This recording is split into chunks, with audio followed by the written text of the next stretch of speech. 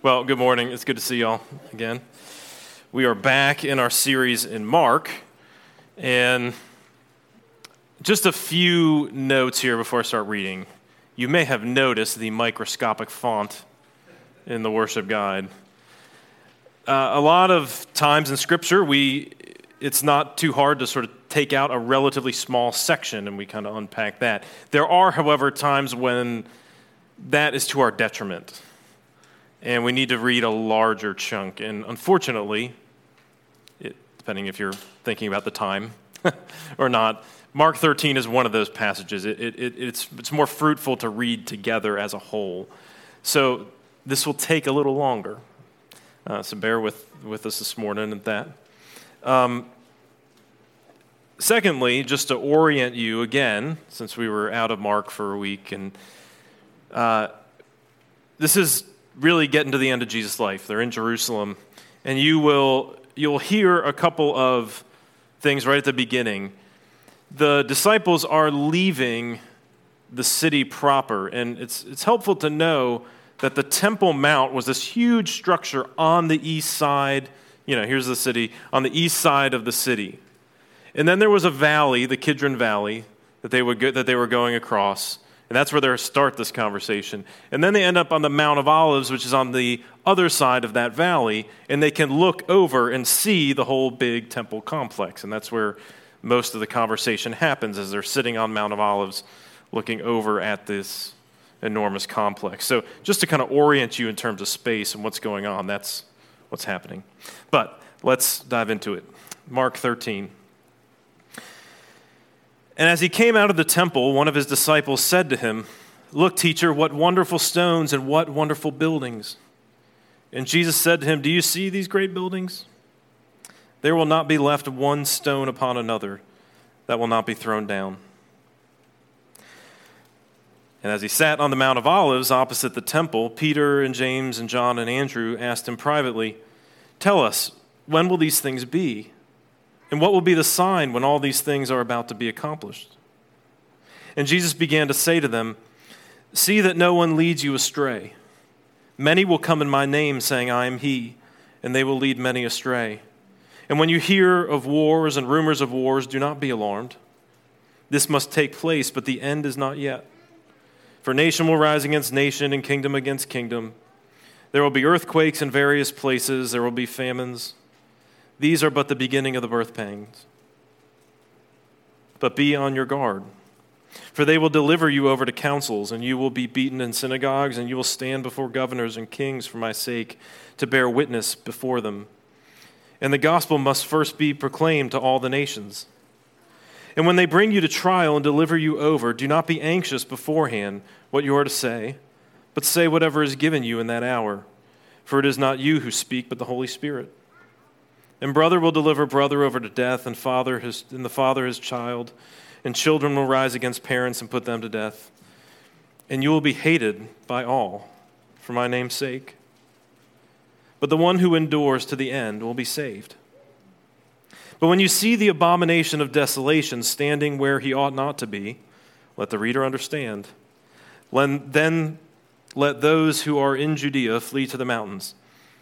Let the one who is on the housetop not go down, nor enter his house to take anything out.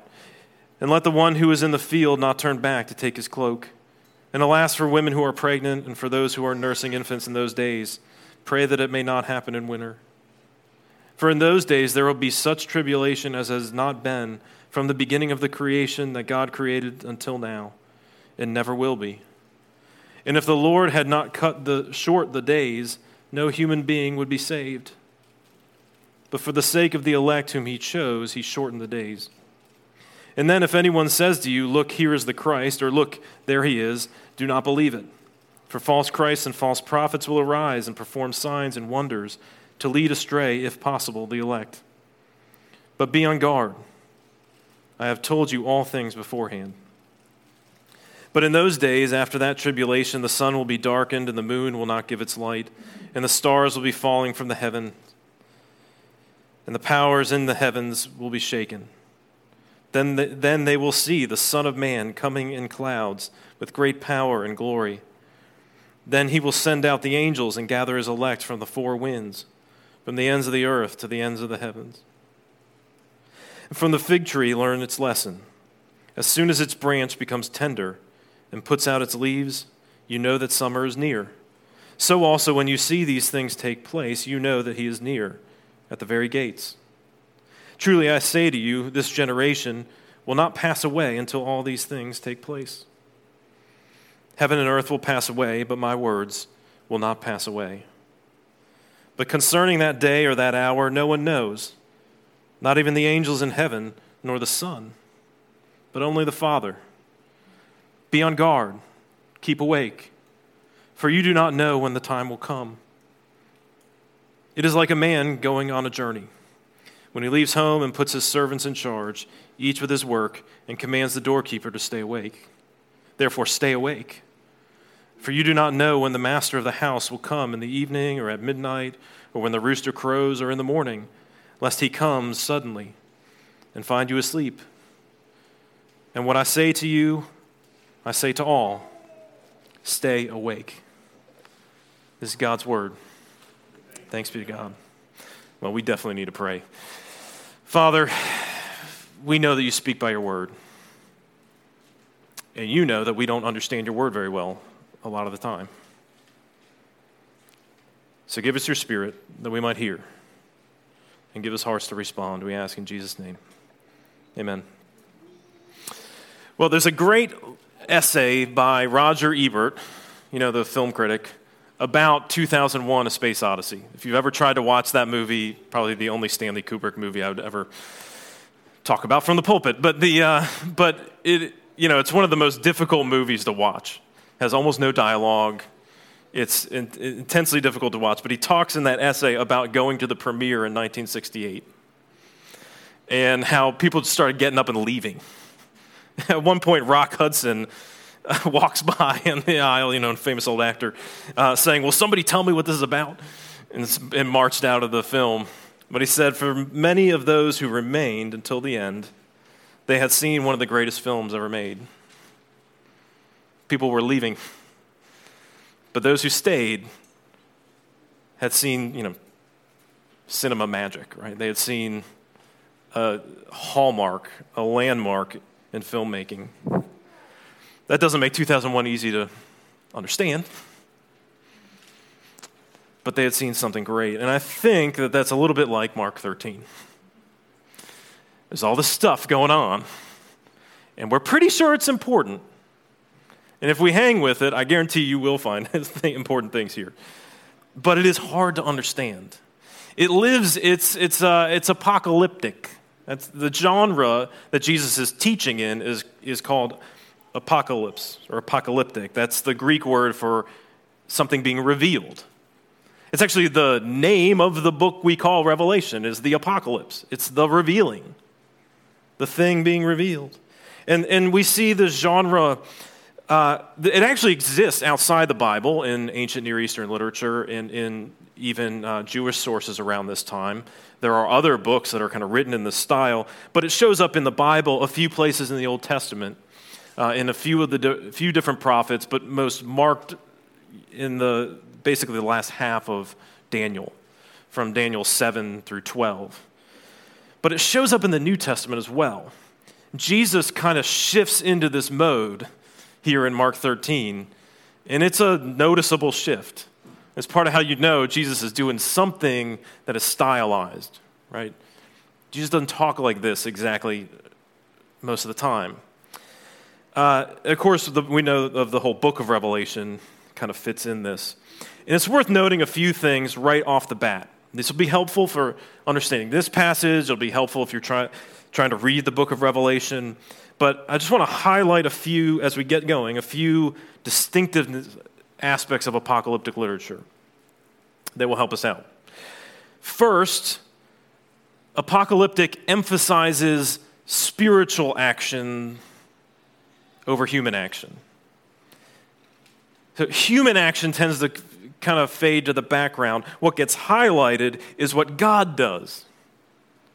And also, by contrast, what Satan and the demonic forces are about as they try to undermine God's work. So the focus is not on human actors, right? But on divine action. And also by, satanic forces that are at work. So there's a different focus. The emphasis then, because it's focused on especially divine action, is on judgment and salvation above anything else. It has a laser focus on those issues. Third, kind of consistent with that, it builds on biblical symbolism. This is a challenge. It's one of the reasons this kind of literature is hard to read. John Calvin even famously didn't write a commentary on the book of Revelation, even though he wrote on almost every other book of the Bible, because he knew it was the hardest thing to unpack. That poses a challenge for us to understand all that symbolism. It's not just quoting theological ideas, it's connecting symbols. So consistent with all that, fourth, it's telling a spiritual history. I'm not saying that doesn't make it true or real, but it's focused again on divine action. And it's telling history, a large swath of history. Let's just put it that way. Sometimes apocalyptic will start at the very beginning, at creation, and go all the way to the end. I don't think Jesus is taking us back to the beginning here, but he is taking us all the way to the end. It also, and this is another tricky part about the history it tells, tends to loop back on itself multiple times. So if you ever read the book of Revelation, for example, it sounds like Judgment Day comes like multiple times. It sounds like Jesus returns multiple times, because he does. Because it continues to loop back on itself to tell the story from a somewhat different angle each time. There's at least one loop back in this story, I think, in Mark 13. And because it is focused on the way that God sees things, time is compressed or expanded in ways that are not the way we understand time to unfold. Remember what Psalm 90 tells us, what Peter tells us in 2 Peter 3, that a day or 1,000 years are like a day in God's sight. So God is focused on his works of judgment and redemption, he thinks about time a little differently than we count it. And finally, and this is so important to see, apocalyptic, and especially apocalyptic literature in the New Testament, tells you what to take away from it. This is essential, because this kind of thing has gotten used in all sorts of different ways, especially over the 20th century and into the 21st century. Through most of church history. But it tells you what to take away. It does not leave that mysterious. There's lots of things we don't understand about it. Symbolism, and I don't have every answer for everything, but it tells you what to take away. The ethical point is so clear. This passage is filled with imperatives. What you should do with this. It's everywhere. All that is a long introduction to say that Jesus is thinking about how the beginning of the end is about to arrive. And he tells us three things to take from that. Stay warned, stay wise, and stay awake. Stay warned, stay wise, and stay awake. Stay warned. Jesus begins, as we kind of mentioned before I started reading, he's talking about the temple. And the disciples are, they're appreciating the beauty of it. And it was a beautiful building by all accounts. It was huge, and there was so much expense put into it. And they're appreciating that, and Jesus just says in verse 2, yeah, not a stone's going to be left on top of another. And in fact, the only thing that is left at all now is the Wailing Wall that's in Jerusalem. Nothing's going to be left of it. And they get to the Mount of Olives, and a few of the disciples say, Jesus, okay, their heads are spinning probably when he says that. And they say, well, tell us, what should we be looking for? How do we anticipate this happening? And that question about what signs to look for in verses 3 and 4 is kind of the stimulus for this whole conversation. And Jesus answers that question by setting the destruction of the temple in a cosmic history. In a much, much broader, they get a lot bigger answer than they're thinking they need. They want a checklist, and Jesus says, well, let me just tell you about the history till the end of time. It's pretty much how he answers their question. They get more than they can expect. And Jesus begins by giving them a couple of warnings. In verses 5 through 8, Jesus tells them, look, the actual thing you want, you're not going to get. Because we want to gauge history based off the actions of certain human leaders. Or we want to understand God's work based off our kind of political fortunes, based off wars that come or go, based off natural disasters. These are all things he mentions in verses 5 through 8. And Jesus says, none of that is going to give you the signs you want. That's what they want, is a checklist of sort of the events that they can anticipate that are going to show them that the destruction of the temple is about to come. And Jesus says, you will not see it. You cannot read the signs by following leaders or politics or wars or natural disasters or any other kinds of human actions, human institutions. They will not tell you. So that's warning number one. And warning number two is don't be surprised by suffering. So he goes on to talk then about what the church will endure in verses 9 through 13. This sounds a lot like the book of Acts, doesn't it? As Jesus is describing being dragged before councils and synagogues and governors and kings and all these different people and having to bear witness. Jesus warns them that, well, he's telling them clearly that the point of the church is to bear witness, but that bearing witness will be a source of suffering. In fact, he says you'll be hated by all. It's a strong word. It's a call for endurance.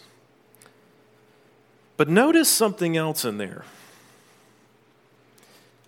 That the temple, the place where God's Holy Spirit rests, while it will be destroyed, where is it? It's with the disciples. It has gone out to them. There is an important detail in the midst of that certainly the disciples would have noticed, because they didn't think about the Spirit resting on every individual within God's people. That is not the way anybody from the Old Testament would have thought about it. But Jesus starts talking about the Holy Spirit being with everyone who follows him at least. So the first thing we like to do, though, is chuck all these warnings. The first thing that happens when we read this is we think, well, Jesus, tell us all the checklist of the world events that we should be able to read. And again, a whole bunch of people have made a cottage industry out of doing this over, especially, again, the last century and a half. There have been lots of people who have done this, made a sort of checklist of world events. You can find all these sorts of timelines that people have made to sync up to different world events. And Jesus tells you that's a fool's errand. It won't work. Because the things to look for are not the human events. That will not tell you how to track God's timing. It simply won't. And I mean, you may not even be trying to think on that kind of cosmic scale. I mean, think about all the times we try to read the signs about what God's doing in our own lives individually. Don't we do this all the time? I remember, especially when I was young, thinking about I would pray about something, and I'd think, well, okay, God, well, if this is the way things should be, do this. I'm thinking of all these Old Testament times, where there are signs given. not noticing, in fact, that the only time a sign is appropriate is when God actually tells you to ask for a sign. But there it is. You look for signs, right? I worked with college students for a long time, and every couple years at our retreats, we would have a seminar on, discovering God's will for your life. And it was always full, because everybody wants to know what God is doing with your life. And the truth is that God is never telling you the future of your individual life. He was telling you the end of all things. He's not telling you what next week holds, or what next year holds, or what the next decade holds. He's never telling you that. Instead, if you want to know God's will, and I will summarize that, I can summarize that seminar really briefly. To love the Lord your God with all your heart, soul, and mind, strength, and to love your neighbor as yourself. That's God's will for your life. Right? Is to follow him. To bear witness to him. But we're always reading the signs, aren't we? And this is a good question. Your sense of pessimism or optimism, what is it based in? Is it based on your bank account? Is it based on the last interaction you had with a family member? Is it based on who's in office right now? Who won the last election? Is it based on your sense of whether society is going well or going poorly, or whether we're making progress, or whether we're tearing down what was good? Is that what you base your sense of optimism or pessimism in? Be careful. Be warned. That has nothing to do with God's timing. Instead, we're called to bear witness. This is the task of the church. It is curious that we are so anxious as American Christians, because Jesus says, do not be anxious. Instead, to follow him and bear witness. And he tells us things are going to be hard at times. In fact, you might say, and I think it's consistent with the rest of the New Testament, the normative experience of the church is one of persecution and suffering. That's the baseline. And yes, there are times when we don't have it as hard as others, but that's the normative experience. Don't be surprised. Bear witness. Follow him. That's what we're called to. So he says to stay warned, but he also says to stay wise. And this gets us into the kind of harder piece of this, into verse 14. Verse 14 is in a certain way the kind of linchpin for understanding this whole passage. Because Jesus says, when you see the abomination of desolation standing where he ought not to be. So if there is one event Jesus kind of pinpoints, it's the abomination of desolation. So that just clears it up for all of us. Right there, right? It's crystal clear exactly what Jesus is talking about. Well, this is a particular reference back to 3 verses in Daniel. So one of them is in Daniel 9, verse 27. The other two are in 11:31 and 12:11. Chapters 11 and 12 in Daniel are the last of the visions. So it's really two visions that are referenced here. I can't possibly go into all the details of those because that will really take us down a rabbit hole. But needless to say, this thing that is the abomination of desolation is always considered a linchpin in those 2 visions of Daniel. It is a turning point in God's work of redemption and a turning point for judgment on the world. There's been a lot of people who have offered different explanations of this. Jewish sources tended to think about this as a guy named Antiochus Epiphanes, who was in between the Old Testament and the New Testament. He was one of the Greek rulers who had followed after Alexander the Great and all that. He had come into the temple when he had taken over Jerusalem and set up an altar to Zeus and sacrificed a pig on it. Not cool. Not good. Definitely qualifies as an abomination. I mean, based on Levitical law. Other Christian sources have tended to think about this as being something later, something in the future. I actually think it's important to understand exactly what the phrase means, right? An abomination is a specific term in the Bible. It comes right out of Leviticus. It is something that is so unclean it should never be in the temple. Now, it might be an action you do. It might be moral in its category, or it might be something about our fallen condition that should never be in the temple. So this is temple language. We've been talking about the temple after all. Right? This abomination is that. And desolation is a description of God leaving the temple desolate.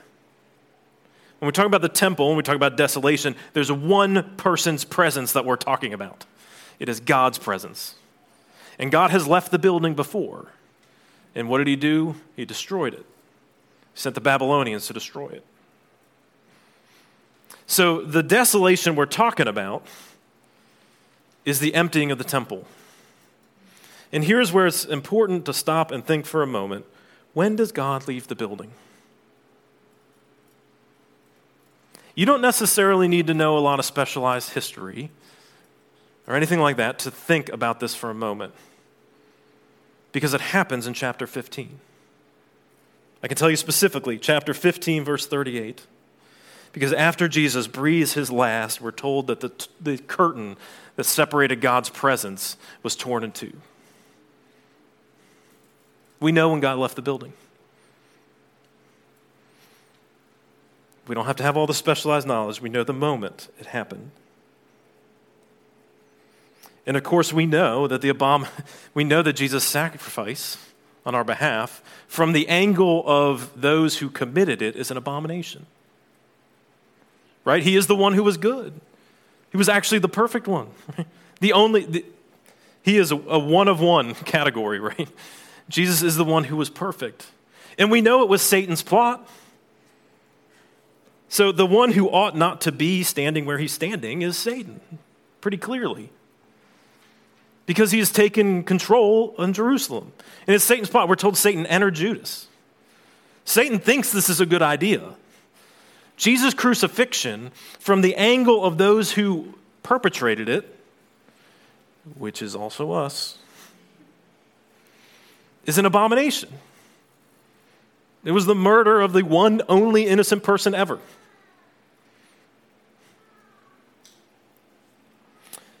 We'll get back to that in a second, but then you can see what follows from that in verses 15 to 23 is a period of tribulation, a time of tribulation that follows it.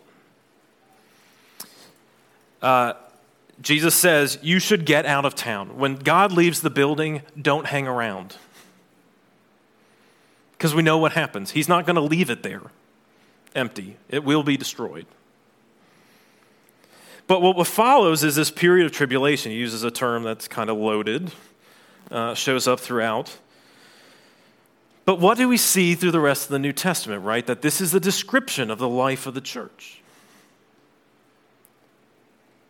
Is a time of tribulation. It's a time also when false Christs and false prophets arise in verse 22. Well, all throughout the New Testament, there's all these warnings about false teachers. They pop up a lot.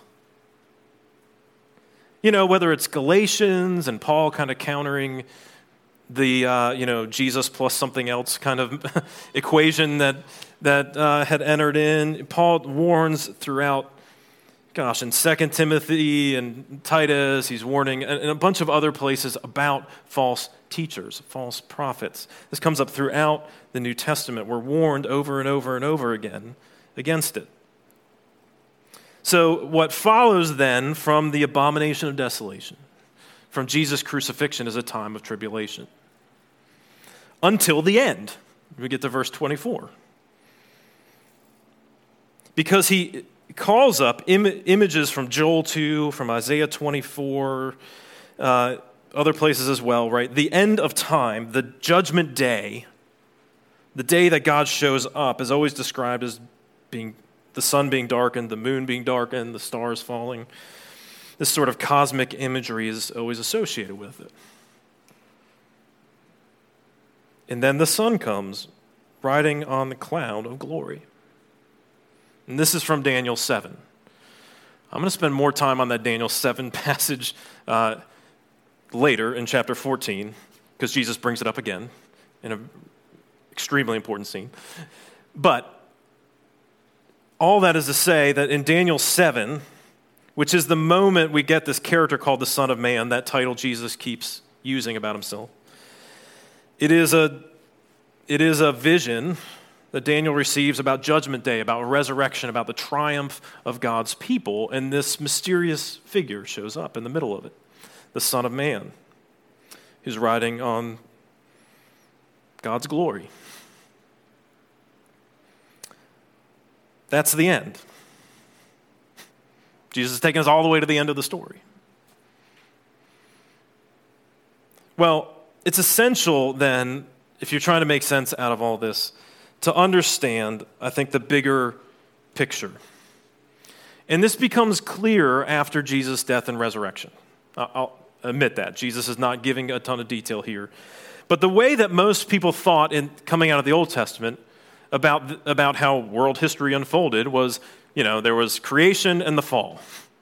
And then there's this present evil age. And then there's a moment when God intervenes, right, with judgment, resurrection, the redemption of his people, finally, fully.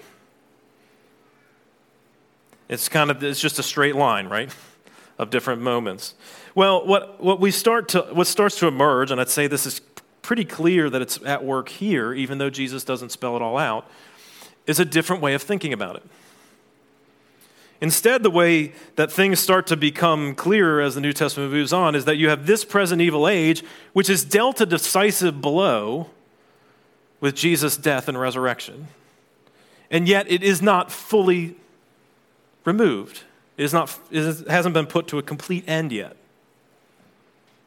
It is in its death throes. And like any wounded animal, it's dangerous.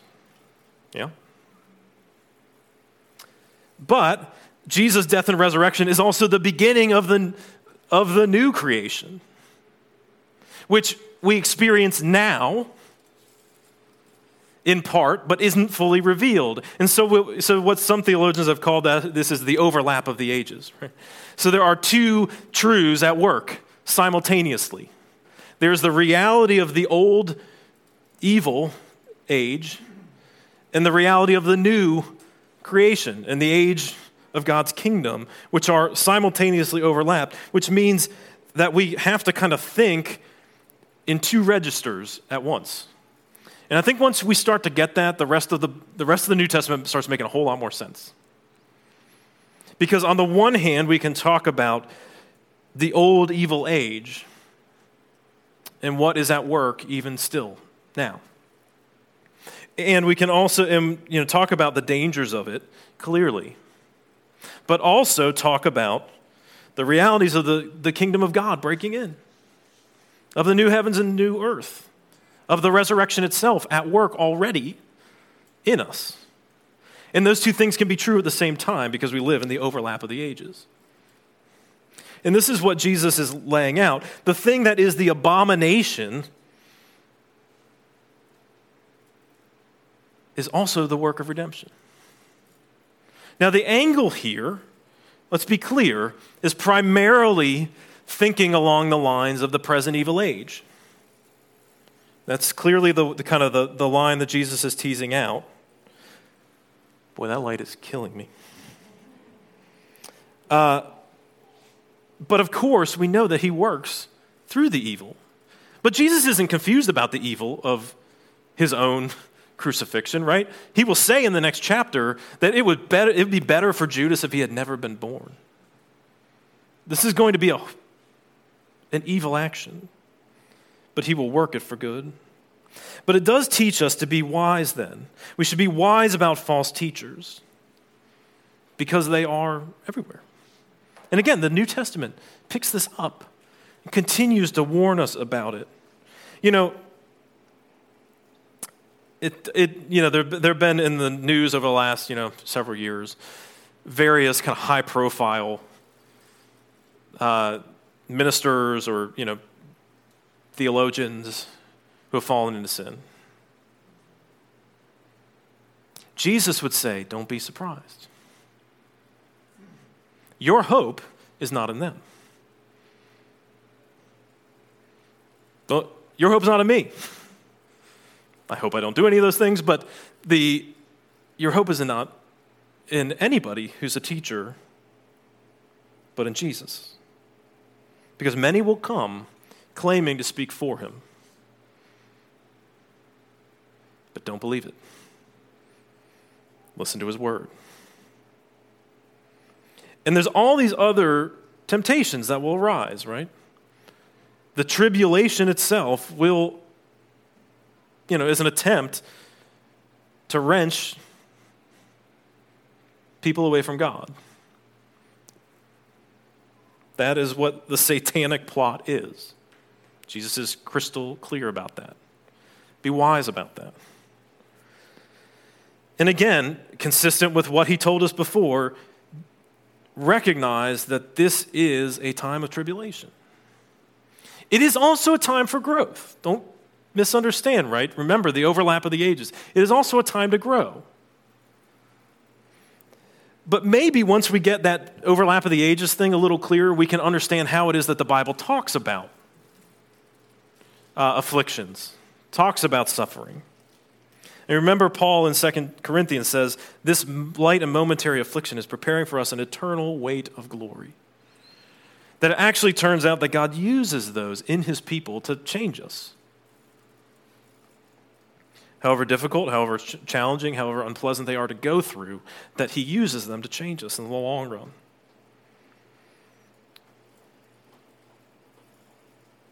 And remember this, that is how it works with Jesus. Because this thing that was the abomination, Jesus turns into an act of grace. This thing that is the abomination is also the thing that God uses to draw us to himself. This thing that desolates the temple, that drives God's presence out of the temple, he actually uses to give his presence to us. God clears out of the building, but he uses that as an opportunity instead to rest in you, in everyone who follows Jesus. So be wise. Jesus is telling us, be wise. And then finally he says, stay awake. He says stay awake like it's in the imperative 3 times in a row in the last few verses. Stay awake. Stay awake. Not just for this sermon. Stay awake. He says, look, think about a fig tree, right? You know how to read the seasons, right? When something starts to grow, look at that. He says, look to these things that I'm telling you. Now, he's not telling them, again, about a checklist of world events to be thinking through. Instead, he is saying, rather, the things we should be looking for are the abomination and desolation, right? His crucifixion, the Spirit heading out, and looking for false teachers, and the opportunity to bear witness, and looking for the persecution of the church. Well, again, that's been going on from the beginning. But these are the signs that the end of all things has started. It started with his death and his resurrection, and the end is at hand. Now it's been 2,000 years, which to us seems like a long time. But from God's perspective is also what he is doing to work in us, growth and grace.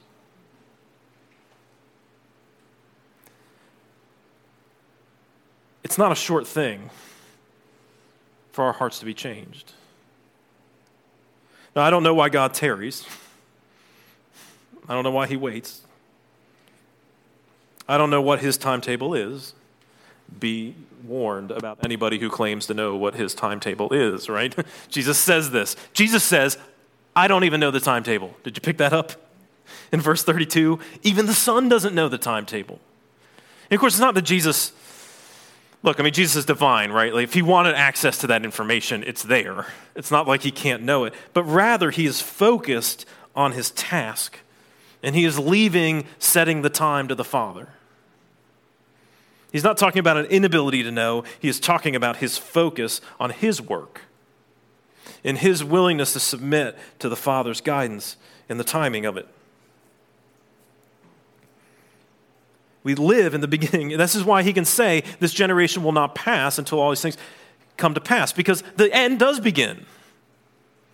It's literally going to begin in 2 days. It's about to happen. That generation will not pass away before all these things happen. He doesn't mean the end. He's saying all these signs of what is the beginning of the end. He knows it's coming. Stay awake. Stay awake. Staying awake is hard. Staying awake isn't easy. You can't just, if you're trying to stay awake, I mean, I stood a lot of watches in the middle of the night when I was in the Navy. You can't just like sit down somewhere and plan to stay awake. It won't happen. You will not stay awake because you're not meant to be up all night. Your body's not meant to do that. You have to be active. Even though our waking, our staying awake is waiting for something, it is still an active waiting, isn't it? It is about preparing ourselves. This is why, the metaphor that he uses about the master going away and waiting for him to return is helpful. It's clarifying, right? There's things we're doing. Work on the house, as it were, to be prepared for him. There is an active waiting, and it's not really a mystery what it's called. It's called faith, hope, and love. Remember that triad that Paul comes back to over and over and over again? Faith, hope, and love. We're waiting.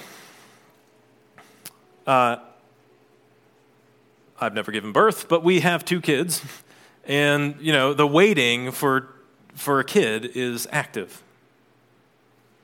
There's also a lot of sitting there wondering how long is this going to take. And again, that was more significant for my wife than for me. But there's a lot of stuff to do. Things you can be working on. A lot of them don't have to be done, but they're better to be done. We're waiting. And we're called to, like I said, to faith, hope, and love, but often the church treats waiting more with fear, anxiety, and disdain. Don't we? I would say that American Christianity often seems to be more characterized by fear, anxiety, and disdain than by faith, hope, and love. Not always. But you can't be around the church for long without recognizing that we're pretty fearful, that we're pretty anxious, that we treat others with disdain far too often. But we are called to faith, hope, and love. God has his own timetable. But that doesn't mean the time is useless. In fact, it's useful. Paul sets a good example of this in Philippians, right, where he says, he's in jail at the time, and he says, he actually admits, I don't know if I should kind of long for my death to be with Christ, which at some objective level is better. Or to long to be with you, because there's a task at hand. And Paul's settled conclusion, actually, is to be with them. Because there is something useful to do while we're waiting. We have to stay awake, turn away from anxiety, turn away from fear, from disdain. When we slip into fear, we slip into anxiety, when we slip into disdain, right? At best, this is unwise. At worst, it is actually unfaithfulness. It's actually falling into the satanic plot to be the kind of people that are not learning to be like Jesus, loving even our enemies.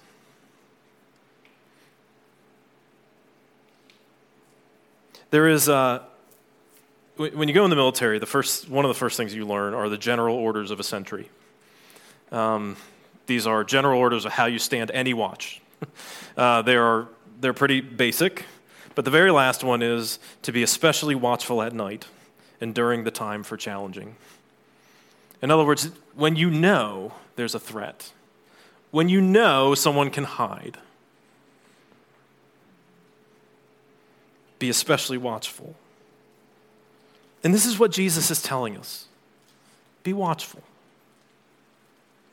You got to be warned. You got to be wise to what the dangers are, and you have to stay awake. Stay awake. Stay warned of the dangers. Stay wise to all the distractions, to all the ways in which we're lured away from faithfulness. But most of all, stay awake because Jesus has won the victory, and he is coming back for you. Let's pray. Father, we need wisdom on how to apply all this. We know we're called to wisdom, but we need your Spirit to give it. We know we are warned, but your Spirit has to be the one at work to keep us out of danger. And we want to be awake, but it's only your Spirit that wakes up the dead soul, that wakes up a dead heart, and calls life out of what was death. So send your Spirit, give us strength, give us courage for the task, and most of all, teach us to put our hope in you. We ask all this in Christ's name. Amen.